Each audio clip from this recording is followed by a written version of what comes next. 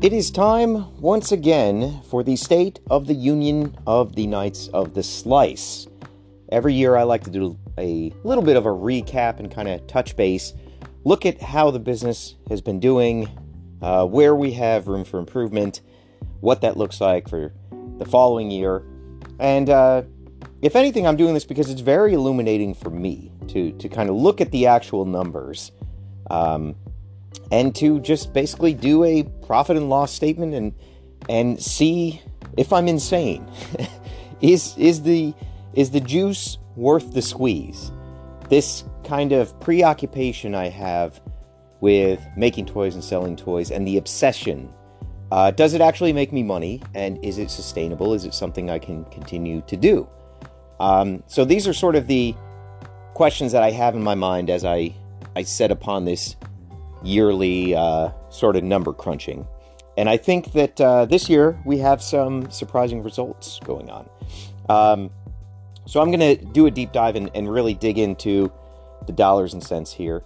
In many respects, I'm going to sort of round up or not say whole amounts because running a business does involve proprietary information. And as transparent as I am, I still do reserve the right to keep proprietary stuff secret. And there's any number of reasons why you don't necessarily want, a completely transparent breakdown of where your money is and where it goes and things like that. But at the end of the day, I think you're going to have much more of a look than you get from any other toy company easily. And also a lot of really compelling information that kind of points us in certain directions towards certain truths with this project. Now, I'm not going to do the usual preamble and cut to a musical interlude. We're going to get right to it because there's so much to cover today, including some questions from the Patreon. First and foremost, the biggest thing that became apparent to me in looking, and apologies to the barking dog in the background, Bo cannot be separated from his mother for more than 5 minutes, and she's off to the market. I'm stuck here with him in the workshop. So there's going to be a little squeaking in the background. My apologies. The biggest, most compelling piece of evidence I went through when I compiled these numbers and I looked and compared the past couple of years is that, boy, that's going to drive me crazy. I don't know if you guys can hear that on mic, but that high-pitched yelping, it drives me insane. The most compelling piece of evidence that I came upon is that Patreon takes about $3,000 to $4,000 in platform fees from me every year. So to have a transaction on Patreon, you are paying out between, let's say, 3 and 4% to Patreon itself, and then you have your payment processing fees, which are another 3 to 6% depending on the amount of money it costs. By comparison, a transaction on Shopify, who is my e-commerce engine, will run me about 3 to 6% total. So there's no sort of addition that has to happen. So what I did was I added up all of my platform fees from Shopify and all of my platform fees from Patreon, and I compared them. And basically I'm paying $3,000 to $4,000 extra to Patreon for the privilege of using their platform, which, credit where credit's due, I love Patreon. It has changed my life for the better, but I need Patreon to be basically a functional word processing platform, and it is barely that. And for all the headache that you and I have gone through, dear listener, with re-enrollments and paying for a full year and all the troubleshooting that's necessary, coupled with the fact that their analytics suck, it is really, really hard to get a clear answer from their back-end data about when people have enrolled, when they have not enrolled, when their access to Patreon cuts off. There is a lot to be desired on that back end. And so all this is leading me to what I think is probably going to happen for 2025. And that is that I'm not going to allow people to purchase $30 or $50 subscriptions through Patreon. Those will be store purchases. Now, this is more than a year in the future, Anybody who has a $30 or $50 tier now will be grandfathered in. There will still obviously be some level of transactions happening on the Patreon platform, but it is very clear to me that I can simply, as we have done before, charge people $5 to be a patron, give them access to the secret store, and then give them access to annual subscriptions or monthly subscriptions, if there are extra, through toypizza.com rather than through Patreon.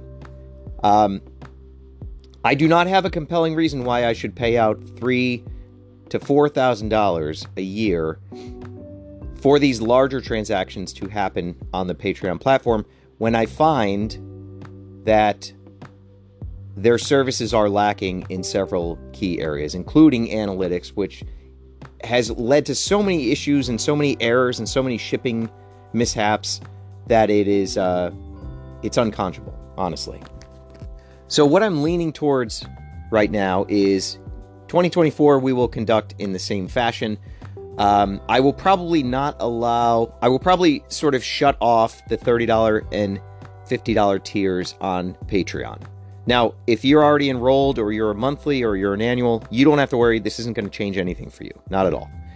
It will be business as usual. If there are new patrons that come along and want to pay monthly or want to enroll annually, I will probably point them to the store where there will be a SKU where they can sort of, essentially enroll as a $30 or a $50 member, assuming there are slots open, which I don't think there's going to be very many slots open moving into 2024. Come 2025, likely I will not have those tiers available anymore through Patreon, but rather, if we continue the club for another year, which is also another big question mark, you will simply do a single transaction on Shopify, which already has your payment information. It'll lock everything in place. It shouldn't be that big of a deal. In fact, it'll probably be easier.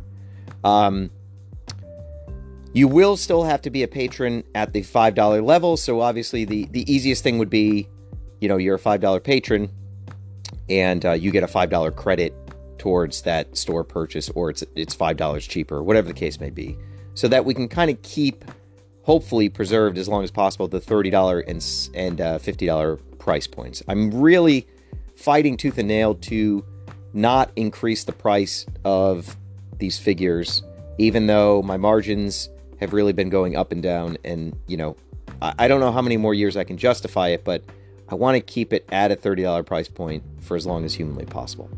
So all that to say is, none of this is final, but this is kind of where my head's at. I mean, $4,000 that I could keep for myself, that is half a tool of a new accessory or a figure, and I just don't see the point in giving that money away to a platform when the basic functions of the platform are severely lacking and there does not seem to be any impetus to kind of fix things. I don't know how many of you have your own Patreons, but just the simple word processing feature of adding a photo here or highlighting a text, it is extremely difficult and dysfunctional and like a very basic foundation of any platform. Like posting on MySpace as a blog was so much easier with so many more bells and whistles 20 years ago than Patreon's platform is currently. So that's sort of where I see these things going. Now, there may be sort of conditions that change with the Patreon platform if it continues to worsen or things like that, where I have to expedite this plan or make drastic changes. But generally, for the listener, I wouldn't be too concerned. It's probably not going to be anything that is disruptive or affects anything. It's just me trying to kind of read the tea leaves and see where I need to jump before I'm pushed in certain respects. So that's kind of what I'm thinking about and what I'm envisioning. I mean, again, $4,000, I can do a lot of good with a lot new product, new tooling, things like that, rather than just sort of hand that over to somebody. And I don't want to be sort of pejorative towards Patreon. Again, I owe them a great debt of gratitude, but I do think that there is an enshittening process that will happen to this platform if it hasn't already. And I think it's going to be, tough to sort of justify that big of a payout.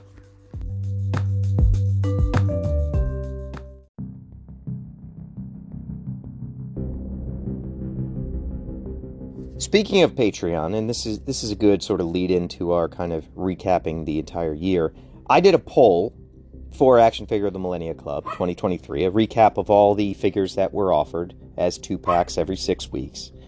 And I got some interesting results here. For those who are newer to the Patreon or do not remember what was shipped out this year, let's recap. January, February, I hit everybody really strong across the bow with Atom Boy and Ice Harvester. This was a sort of Frankenslice between the Star Marshal and between the Diver, a homage and love letter to the Blue Bomber, who I love very much. Generally, people fucking love this month, and I think it was a great way to start the club. And it sort of said in a strong way, this year is unlike other years.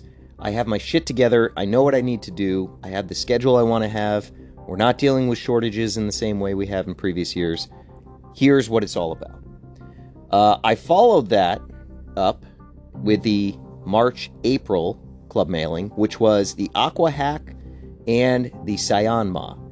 Now, these are much more muted in their sort of color palettes, although based on people's feedback in the comments, I asked people to point to the single figure they loved the most. Many people really loved Cyan Ma.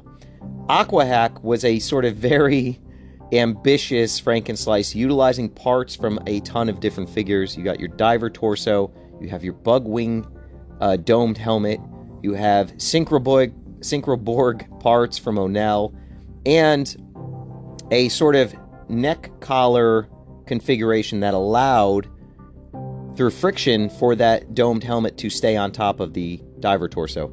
That was a happy accident that I discovered that those parts could be used that way. Luckily, Matt from O'Neill allowed me to run those pieces, and it was a very sort of challenging build. Not surprisingly, I don't think a single person pointed to this as their favorite. Okay, so 9% of people like this figure set the best. I think that's about right. This one was a little sort of out there and a little challenging. The parts count was also crazy because not only did you get a complete Hackerman and a complete Cyan Ma, but you also got the poncho set and animal heads. So you're getting a lot of shit here. And I personally like the months that give you a lot of variety. If I were a consumer of this line, I would be more excited with all of the little extras that I got. And that is a theme that definitely sort of flows through the rest of the months in the club. Next up was another 2-pack that everybody points to as a pretty stellar one. If it's not their first pick, it's usually their second. This is the May and June Gauss Armor in Ice Rat Orange and Ice Rat Classic Night, including Diver parts thrown in just for good measure. Again, another super dense package of figures. This one was probably the single most expensive month. I think I blew through my budget on nearly every single one of them, to be honest with you.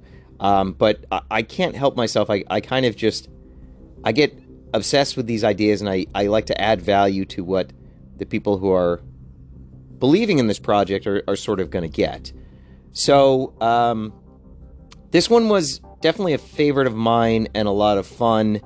I like building with all the different parts, and I do like that sort of classic Ice Rat Orange on the Classic Night body. I think that that's just a very interesting color scheme. It's kind of similar to the very first Royal Knight, but it's different enough that it kind of stands on its own in a way. Following that was July and August, which was one that I was most excited for. This is the Ashen Widow and the Ashen Turtle Lord. This gave people a brand new Turtle Lord. That's a difficult name to say, by the way. It gave them the new torso and the turtle head and the turtle shell and the necklace. This one was a lot of fun. I really liked Kenneth West's video from this month. And people also point to the sort of Rift Killer Ashen Widow as one of their favorite sort of color schemes. Again, very muted color scheme, not my sort of usual adventurous stuff, and one that I think is really kind of fun. You know, there's a theme here. We have 4 female characters, which is pretty unique for Action Figure the Millennia Club. Following that, we had a club parcel that was put together really at the very last minute by the skin of my teeth. I did not receive the final pieces I needed for this order until a few days before it was to go out. This is Lady Ammo, Lady Arsenal, Madam Ammo, aka Lady Arsenal, and Star Marshal Zero. Now, Star Marshal Zero has been talked about in the mythology for a very long time, for those who have caught the little hints that have been out there. This month also represents the very last armor set of the Star Marshal. There will still be Star Marshals, obviously, but this is the final set of the sort of Kit Lao / Knights of the Slice crossover. So it is very special in that regard. This one also featured a handmade Wanted poster. I painted and tea-dyed and shot a bullet through each and every Wanted poster. Shot a couple rounds, actually. So everybody who got one got a truly unique piece of art. And this one I really love. I also, now granted, this was a pretty orange-heavy year, but I wanted to have something that felt a little seasonal. And I think that these are pretty great. It was, however, in my opinion, outdone by November, December, our final Club 2-pack, which was the Zem and the Lieutenant Zoram. And this is a sort of Spice Fleet-themed package. And also, this I think I would point to as the single best Kenneth West video, because it does tie in the September and October figures into the main storyline, and also has a pretty big reveal that a few people have picked up on in the, towards the end of that video. But November and December I really stand by. I think it's a great sort of 2-pack. It, again, was a very expensive one, but it was something I just had to do. So if we go to the poll numbers, you might be happy to learn that the most popular one by vote, and by nearly double, is January, February, Atom Boy and Iced Harvester. That makes me very, very happy, because we have a release coming up soon that sort of bookends that collection nicely. We started the year with Atom Boy. We're going to end the year with something that goes along with it. And that'll be rolling out pretty soon, so patrons will get a first look at what that is shortly.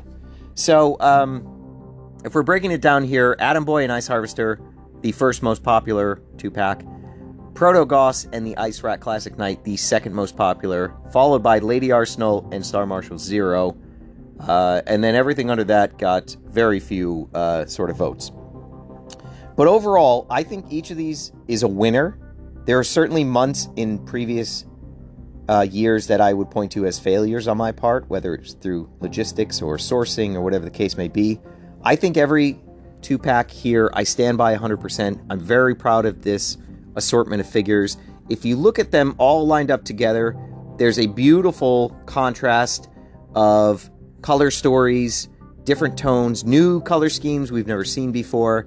There's a lot to love here, and I think if 2024 is going to be anything, it's going to be close to this in terms of difference of sculpts, the amount of time I have to plan these things out, the paint deco, the accessories. I think that in many regards, 2023 is the perfect year of the club being fully actualized, of me having enough time and money to do what I want to do and getting things out to all of you. So if you were happy about this year, I think you're going to be even happier about next year. I have quite a bit planned out already. I have goods on the way to me. If you can believe it, it's December, but I'm going to start building and packing up the February 2nd mailing. And it's, again, I'm just extremely proud of this, and I'm happy that people were willing to sort of blindly turn over their money for me to be able to make this happen for you. And I hope that everybody feels like their money was well spent here. And a big shout out goes to everybody that goes for the annual subscriptions. Those things help me so much, and it's a big boon to being able to plan out the rest of the year. So thank you for that. I'm very much looking forward to 2024. I'm incredibly excited. I think people are going to be instantly surprised by this first 2-pack. I'm being a bit mischievous this year, but I think you will appreciate it when you get your hands on it. So it's going to be a lot of fun.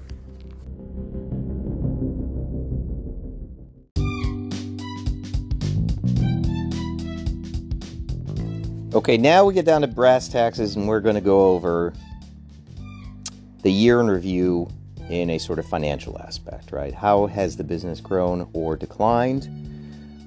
It is kind of hard to talk about 2023 without talking about really 2021, 2022, and 2023, because these are sort of 3 acts in a play.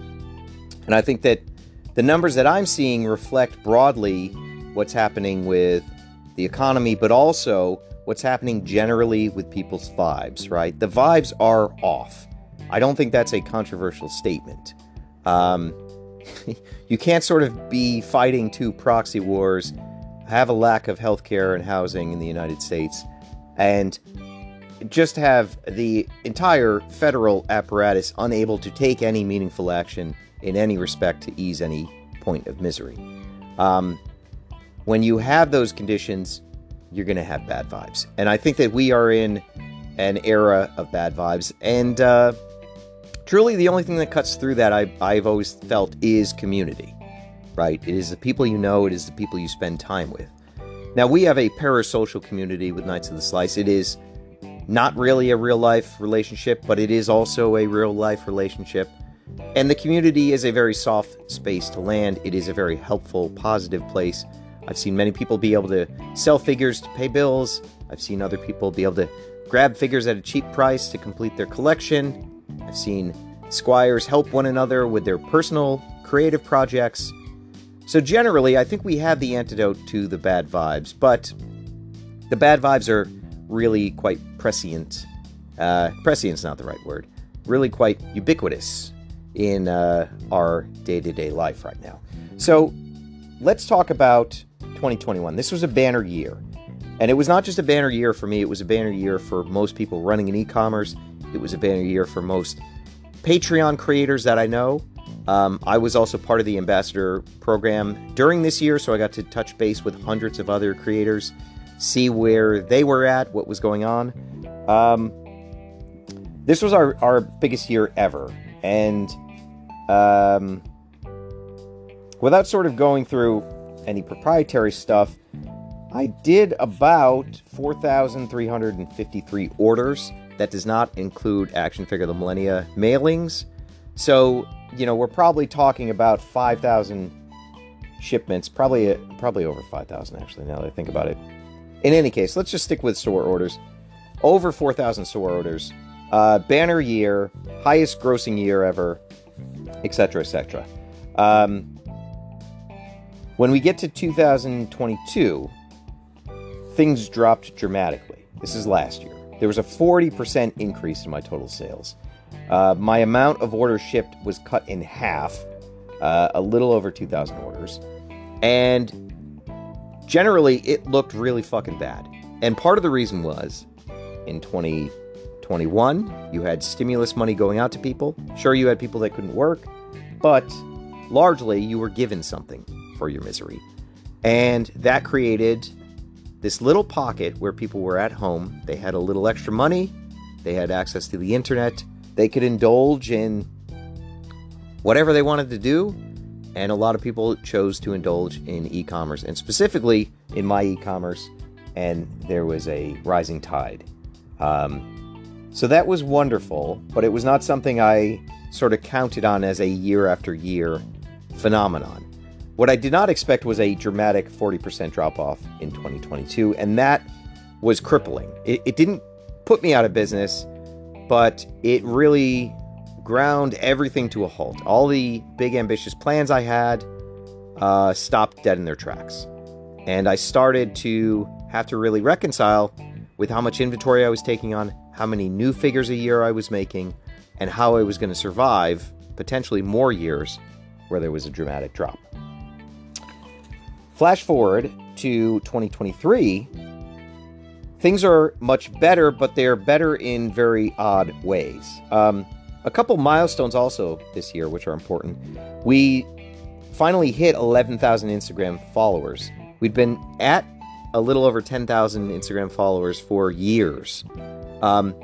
There's a sort of algorithm within Instagram where once you reach a certain number of followers, they want you to start paying and buying ads. And so they throttle your exposure, your views, and your ability to be discovered by new users organically, unless you play the game and you start spending money, which I don't do, personally. So it took us quite a few years to exceed 11,000 Instagram followers, but it did happen, and I think that's a notable milestone for sure. Also worth noting, DeStasapod surpassed 30,000 plays. Can you believe that? That is a lot of people listening to DeStasapod over and over again, and I think that that is not an inconsequential number. I think we hit 20,000 plays the year prior, so within a single year there were 10,000 more plays, and I think that's pretty great. I'm glad that people seem to find value in DeStasapod. But the real thing we want to know, what are the total sales, right? What does that look like? We had a 40% decrease in 2022. We are up 36%. So we have almost erased the gap of 2022. And now these numbers are as of December 10th. We still have quite a bit to go. I have that little Atom Boy adjacent drop that I mentioned. That will be happening before the end of the year. So I think easily we will get above the 40% decrease from 2022 and be back to what I consider to be sort of a normal year. So I feel good about that. I was really unsure if things were sort of moving in a positive direction. It took me sitting down for a few hours with all these numbers and really looking at everything to come to understand, where we are. It is also worth noting, again, I talked about the platform fees for Patreon. It's $3,000 to $4,000 a year. If I got to keep that $3,000 to $4,000 a year, at least some portion of it, that 36% easily becomes 40%, and we're back to sort of, record banner year amount of sales. This is the most interesting factor here, though. So in 2021, 2,300 orders. 2022 drops dramatically to just over 2,000 orders. 2023, 2,283 orders. Seems very bizarre, doesn't it?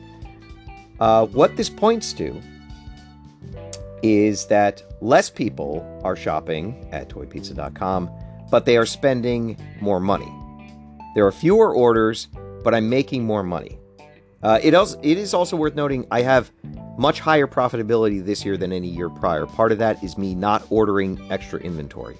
I order just what I need, and I do not sort of keep things in store longer than they need to be. The other thing that I've done with this business is every single figure I order has to have 2 release windows. So let's take an example here. I'm looking around the workshop here trying to find a good example. Okay, so we have the black Star Marshal that was used for Star Marshal Block, right? But that was also released previously as the sort of, I can't remember the name of the character, but a robot who wears clothes. It came with a trench coat and a cowboy hat, and it was part, the Gambler? I forget what the fuck I called him. But in any case, that figure has been released twice. It's done really well both times it was released. That is definitely how I have to play things moving forward. I have to assume there are 2 windows to release the entire inventory of both figures, and that there needs to be a dramatic addition to the character through accessories in order to justify this. So, another good example, the Caliber Kit Golden Ninja Limbs. Those were released previously in the Copper Queen. God, I gotta write these names down. In the sort of I'm drawing a complete blank here. The Void Gear, thank you, Void Gear Queen multi-pack, that had the debut of the Golden Caliber Kit limbs, and then now with this Golden Ninja drop, we're seeing those limbs again. 2 windows of release for every figure has to be planned. Now, some figures will sell out in their first window of release. They will not get a second window of release. But generally, in order to survive, I have to be thinking ahead.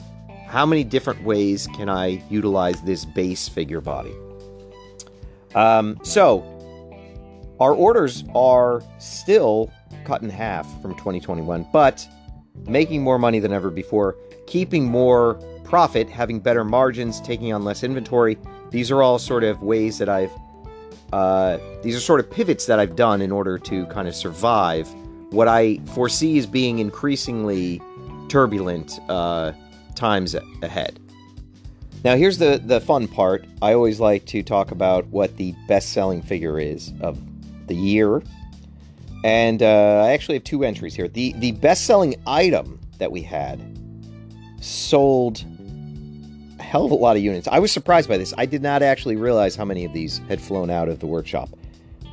Any guess? Anyone care to guess? Yell it out loud right now. I'm sure you're probably driving in your commute down the 10. What do you think the best-selling item of 2023 was as of December 10th, 2023? The answer is the Jagged Age 14-pack booster card set. I sold a ton of those. I was so surprised to see this. I'm not necessarily cogent about what a force Card Slicers is in the store, but it has a really dramatic footprint. It is a big portion of sales. And I know that there's a small but dedicated group of slicers out there, and I thank you guys. It's quite exceptional that this is the number 1 item. I was very surprised by that, and it's very encouraging. I have a lot of great Card Slicer stuff planned for next year, so stand by for that. The second best-selling item, which I think actually is our best-selling figure of the year, was the Rift Killer Aqua. And this one is another surprise. This year I really tried to have a lot more paint deco, a lot more complicated tampo printing, a lot more accessory packs, spending more money on spray masks and things like that. And at the end of the day, the best-selling figure was one that had only one other color added on it, just the eye color. And I think that's incredibly illuminating, right? That is a astounding fact, that our best-selling figure is one that has almost no paint whatsoever. I think it also speaks to that people generally love the Rift Killer. And, I have a really excellent Rift Killer that is coming out in Action Figure of the Millennia Club. So if you're a Patreon member at those higher tiers, you're going to be very happy if you happen to be a Rift Killer fan. I could say this might be the best Rift Killer we've ever done in some respects. So, very much looking forward to that. But those are the top 2 selling items, and they sold a hell of a lot of units, way head and shoulders above what everything else in the store did. Anecdotally, again, I spent a lot of money on deco and spent more money on spray masks than I have in previous years, and a lot of the figures that had a lot of deco kind of shit the bed for me. Now, again, every figure is planned to have 2 separate release windows, but some of this stuff I thought was going to be no-brainer sellouts really underperformed. The entire Gauss Killer wave did really bad. So the sort of Sentinel figure, I thought that was a no-brainer. Thought everyone would love it. Sold pretty soft. The Psycho Driller, the first fully painted Verkill, which everybody was asking for a fully painted Verkill, and it was done in the classic Medic colorway, which everybody seems to love. That one shit the bed. Hardly anybody bought that. So he's off to his next recycling phase, where he will make another appearance at some point in the future. Commander Rollo, I thought was a really strong-looking Hyper Knight with Onel armor that went on top of it. That one didn't do well. You can get into sort of ideas and philosophies about why things don't perform. Is it the time of the year it's released? Is it the time of month it's released? Do people have more money at the start of the month? You could kind of like make those arguments. But I think generally, and apparently due to this sort of sales report, people were more interested in figures that had less paint. So what does this all mean? This is a lot of numbers, right? I think generally we are on a slow recovery arc. But I don't think my customer base will ever be as robust as it was in 2021, not for the foreseeable future.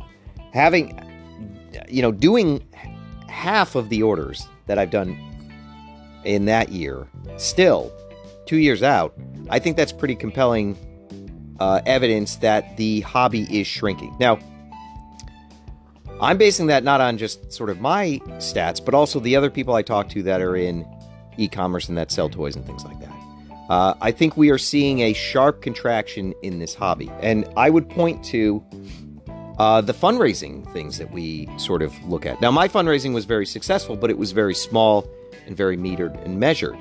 If we look at the Giant Man from HasLab, that barely eked across the finish line. If we look at the Cobra Mothership, I think that is still open for a few more hours, but has not funded and will likely not fund. I think we've also seen any number of very ambitious Kickstarters that have either not funded or funded under very mysterious circumstances where they get a $40,000 to $50,000 bump in a single day, despite not attracting but a handful of new supporters. So I think we are seeing a really sharp contraction because I think there's just too much shit out there. There's too many HasLab streams. There's too many online announcements. There's too many Amazon pre-orders, too many fundraisers. And, honestly, people are being squeezed in the dollar. Inflation is a real thing, even though we can talk about who decides that inflation happens. It's the corporations. It is not a naturally occurring phenomenon. But I think generally we're looking at a sharp contraction. Now, that doesn't scare me. I started in this industry almost 25 years ago. And within the first year of me starting, all these companies that I love dearly went out of business or, restructured in a violent way. I think of like McFarlane firing most of their US-based staff, getting all their sculpting done overseas, moving into a single office. Like, all of that sharp contraction happened my first year in the toy industry. So this is nothing new to me, but I do think it bears a certain truth. And that truth is that I'm here and I exist and I'm doing this because of the people that support me. And at looking at the revenue that's generated through the Patreon Secret Store, it is pretty compelling that people that support Knights of the Slice love Knights of the Slice. They are more likely to make 3 times the amount of purchases as a random customer, and they are generally pretty dedicated to everything that gets released. So again, kudos to you guys. We sort of get to keep doing this. I get to avoid going back into the job market because you are buying stuff, and because you're buying stuff from the Patreon Secret Store, and because you're Patreon members. So that is the secret sauce we have here. I work about 80 hours a week, I would guess, in creating content, recording podcasts, doing little doodles, whatever the case may be, just to serve it up to you guys. And this formula seems to be working. So thank you, and please stay the course, by all means.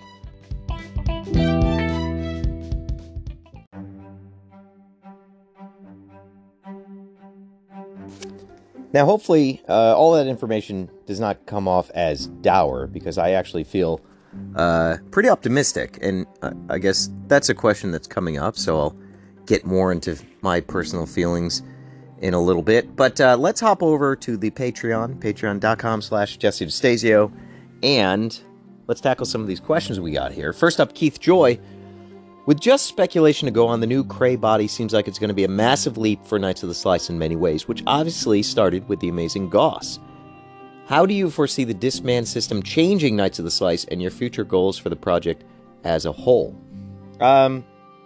this is a fair question. I think that the sheer cost of the Discman style figures and the amount of space that they take up, this is more space than a normal Night of the Slice figure, and the amount of extended production time that they require because they're more complex, prevents me from really going too full hog into Discman figures only, right? The core of this business will still be our sort of Kenner Plus basic Night of the Slice figures.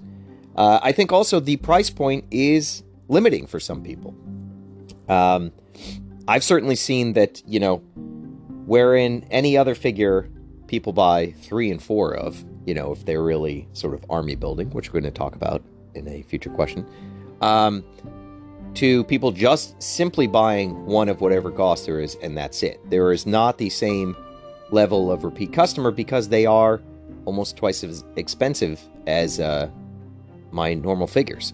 So I think that all those factors are kind of working against Knights of the Slice transitioning into a Discman only style business. That's not going to happen. I think also what you're going to see is maybe 1 to 2 Gauss a year, and after the initial release of Cray, probably just 1 to 2 Crays a year.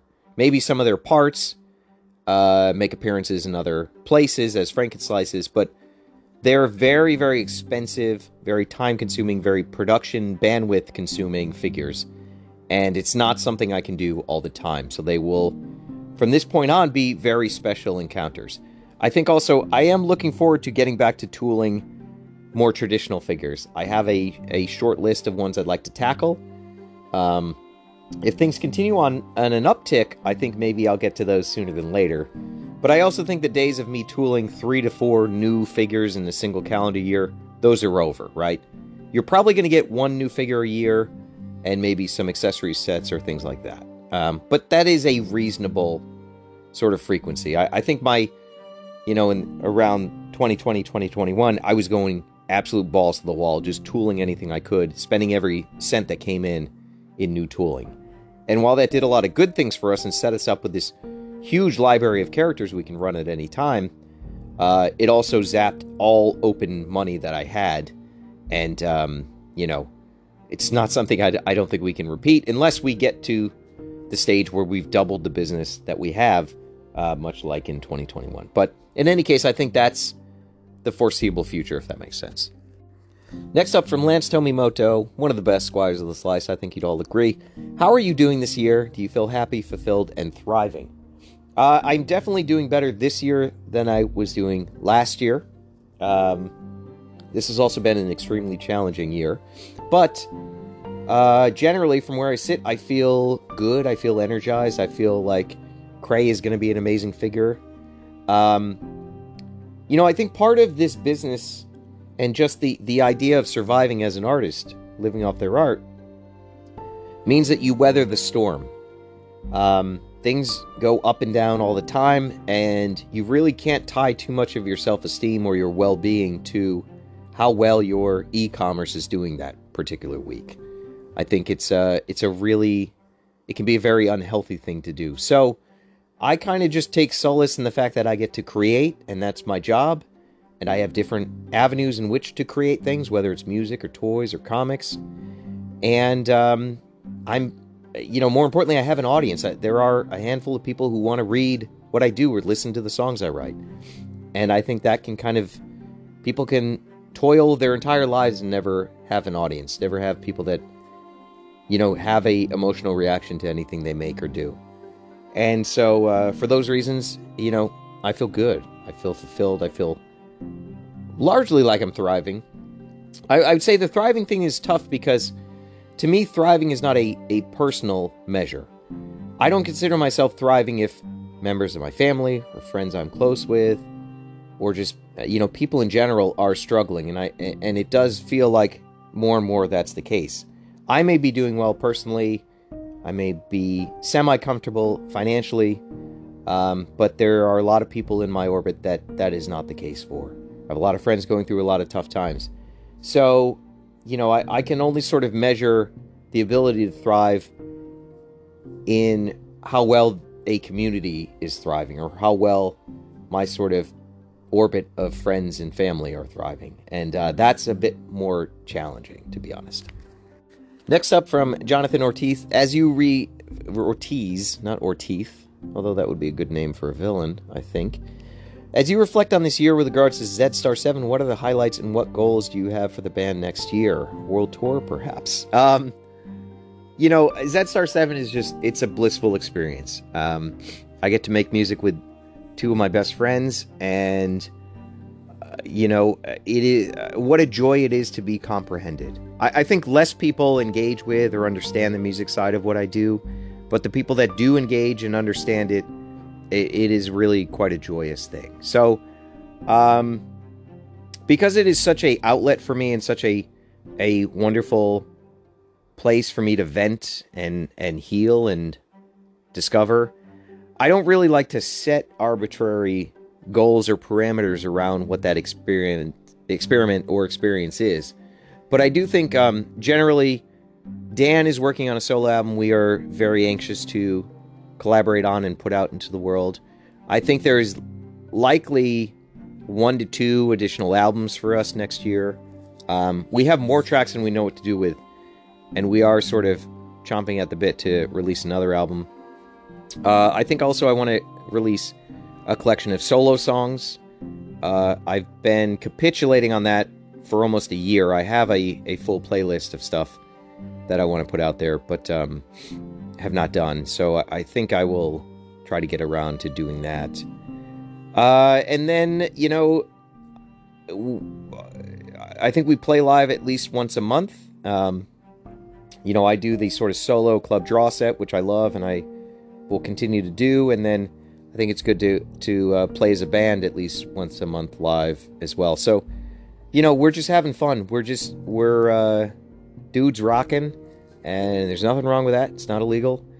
And I think in many respects, 2024 will kind of be leading up to Toy Pizza Con 2024, where we will have, you know, hopefully we will play to our fans once again. A lot of these shows, we're just playing to the people that are stuck there watching our sets or our rides or our close friends.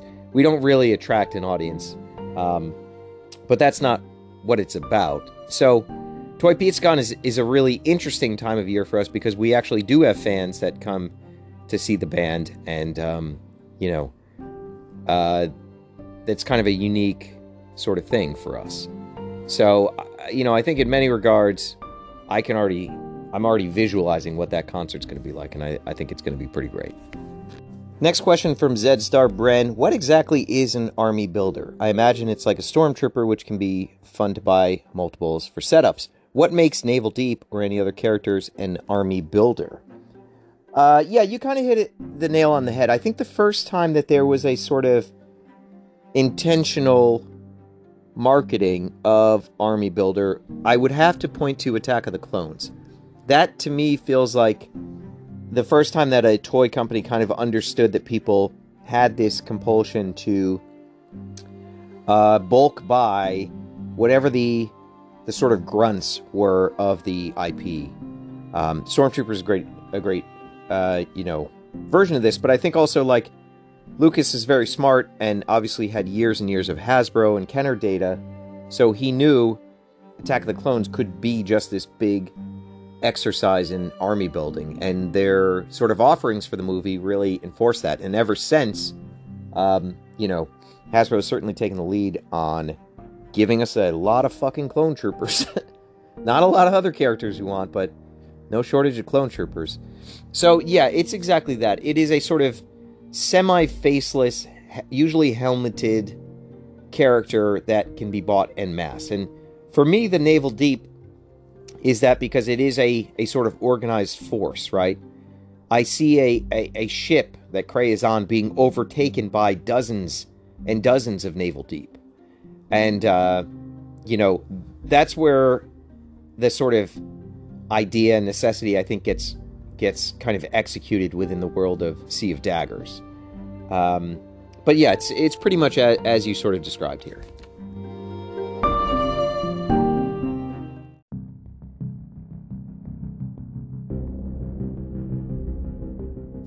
Okay, wrapping up our Patreon questions. Before we head over to the top secret Discord, we got newer patron, Chuck Waterman. Welcome, Chuck.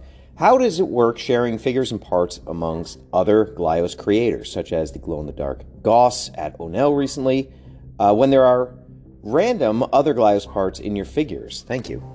Well, basically because everything is manufactured at the same factory and it's all done under the sort of production management of Matt Dowdy, it's incredibly easy to sort of cross-pollinate amongst the different Glyos lines. This largely can exist because these are all Matt Dowdy's projects at the end of the day. He is the inventor of the Glyos system and of Onel. So that's why you see this great sort of collaboration and spirit that happens within the Glyos system. In terms of the exact process, I believe everybody asks for permission from the other creators when they're going to utilize something. I know I certainly do. And generally, the brotherhood of the Glyos makers, I think we get along relatively well. I think, we all have the same kind of goal and the same mission here. So it is kind of a incredibly unique sort of little pocket of the toy collecting community.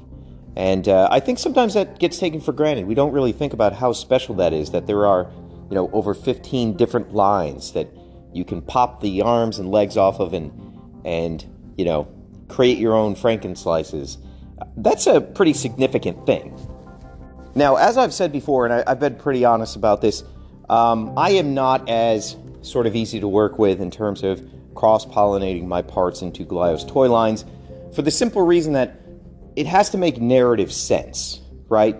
Like, there has to be an interesting reason or an interesting storyline or something that pushes my storyline forward in order to kind of rationalize that within my mind.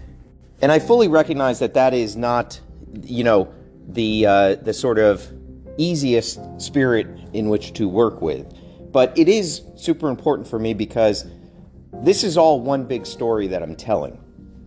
And, it just has to sort of, the pieces have to align for the bigger sort of thing that I'm saying with the projects of Knights of the Slice. And I know that is kind of an unnecessary bar to meet for other makers, but it is super important to me. And I think, if I have any sort of hesitation or any, if I'm a bit tougher in what projects I decide to collaborate on, it's because of that. Because I think the story is the key, most important part here, and every other decision, every release has to sort of service that. Next question on the Patreon, Matthew Connolly. What was an aha moment when building the variety of parts from the 13th plus styles of Night of the Slice figures or other Glyos parts? I think there's been some great ones. I think that the Qs, who are sort of the evil offspring of Saima, that was a completely accidental build that I just fell in love with. And I was like, this is amazing. I gotta make this a real figure. I think also the 13th figure of last year, Reese, who is the sort of lost Night of the Slice character, that's another great example. That I was just sort of, tinkering around the workshop, and I was like, oh man, what if I could put this part with this part with this part? That would be pretty cool. And sure enough, it really spoke to that character in a big way. So that was a really fun one. The original version of Vaughn, we got the sort of Frankenslice, the proper original Frankenslice. That was a completely unplanned build that I kind of came up with, and it sort of worked in a big way. But I think the ultimate one is probably one that's coming up very soon. And that's going to be in the first parcel of Action Figure of the Millennia Club for 2024. Now, in this past week, we've had a ton of brand new patrons join us. We've had quite a few free patrons, which are always great, and welcome to all of you. But we've also had quite a few $5 ones, and a couple people swooped in and swiped a rare open slot at the $30 level. So welcome to all those people. And if you don't know already, Action Figure of the Millennia Club is continuing on for 2024, possibly the last year we'll have it going. But if you were lucky enough to grab a $30 slot, of which some may be opening up between December and January, you will be getting in on the first parcel, which is going to be pretty goddamn amazing. And it will feature what I think to date is my favorite Frankenslice of all time. So I'll leave it at that. Hopefully you'll be joining us there. Also, to the new patrons at the $5 and up level, you now have access to our Discord. A Discord is just kind of like an old school messaging board, but it is top secret, and you should have gotten a link with an invite when you signed up for Patreon. If you didn't, just drop me a line. I will get you set up on the Discord. You want to be involved in that. This is the sort of deep forest community where great things happen. And I'm going to head there right now. We're going to ask a couple questions that we got. One from the Robot Assassin. Did you ever go to any big stadium/theater/civic center shows when you were a kid? The only ones I have any memory of, I don't think we did this very often, but we went to a monster truck performance. I wouldn't say it was a rally. It was, I think, Bigfoot, but probably just like a, cheap Kirkland Farms version of Bigfoot. It crushed like 4 or 5 cars, and that was it. That was the entire showcase. And I remember all of us looking at each other being like, is that it? That's what we paid to get into? That sucks. And then I have a vivid memory of going to Ringling Brothers Circus when the unicorn was unveiled. Now, the unicorn was just a goat, probably through really terrible means, that it had its horns sort of intertwined together, and it was touted as the only living unicorn in the world.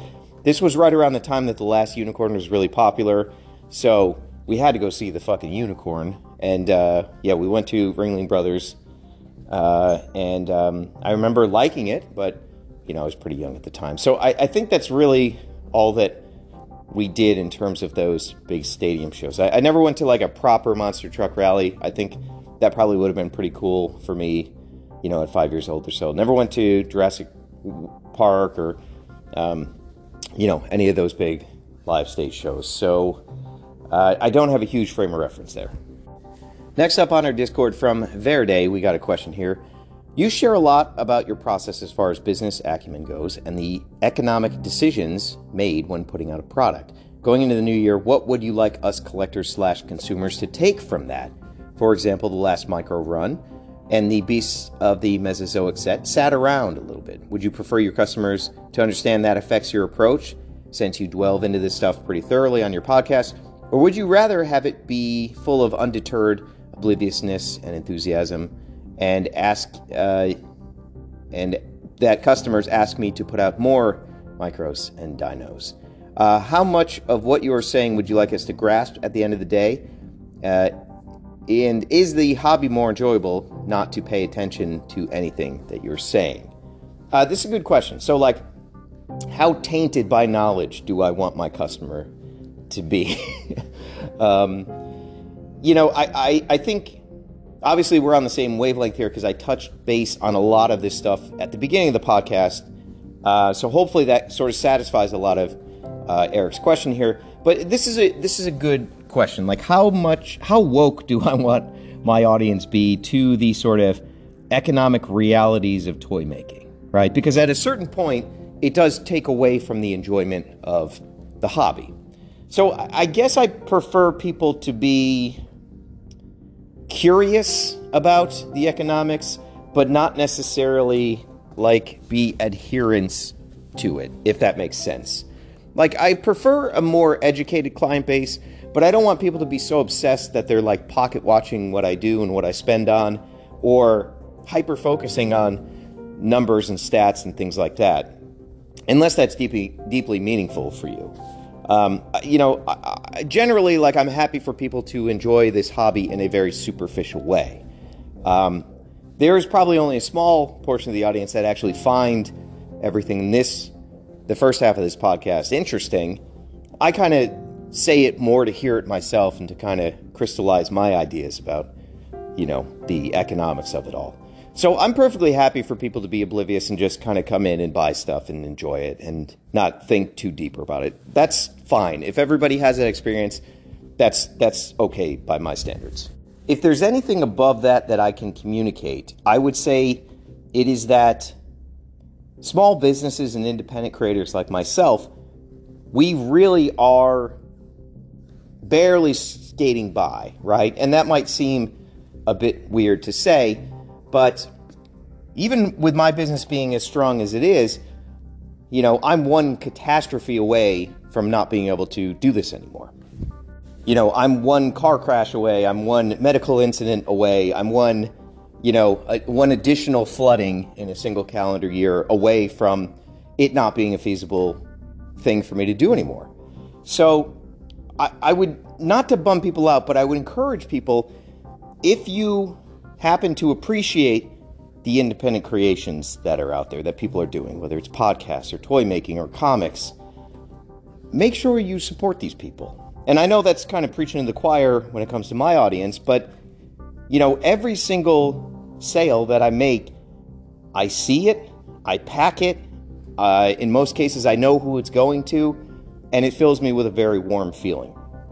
Every single item you buy at Target or Walmart, that's not happening. There's no direct relationship there between the toy designer, filed away in a Hasbro filing cabinet, likely laid off after this week, and the end consumer that's picking it off a shelf and buying it. That direct relationship doesn't exist, but it does exist here, and it does exist when you go to Erwin Papa's web store and you buy a zine from him, when you go to Alexis Ziritz's website and you nab something of his, when you go to Carolina Cool Cats and you get his new Mermaid Samurai figure. Like, you are changing somebody's day for the better when you buy something from a independent maker. And so the only thing I would hope to sort of inspire or educate people on is how big of a deal that really is, and how much your $30, $40, whatever it is, really makes a huge impact and makes people's dreams feasible. So, don't take that lightly. That is a real service that likely everybody listening to this podcast is doing.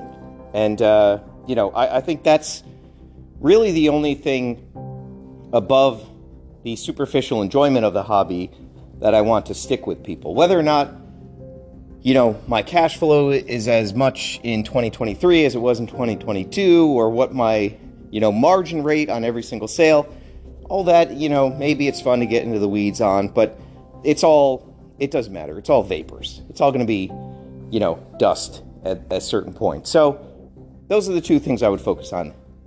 Enjoy the hobby, like what you're doing, have some superficial fun, and then also know that every purchase to somebody my size is a really big fucking deal. And I and everybody else making these things really appreciate it.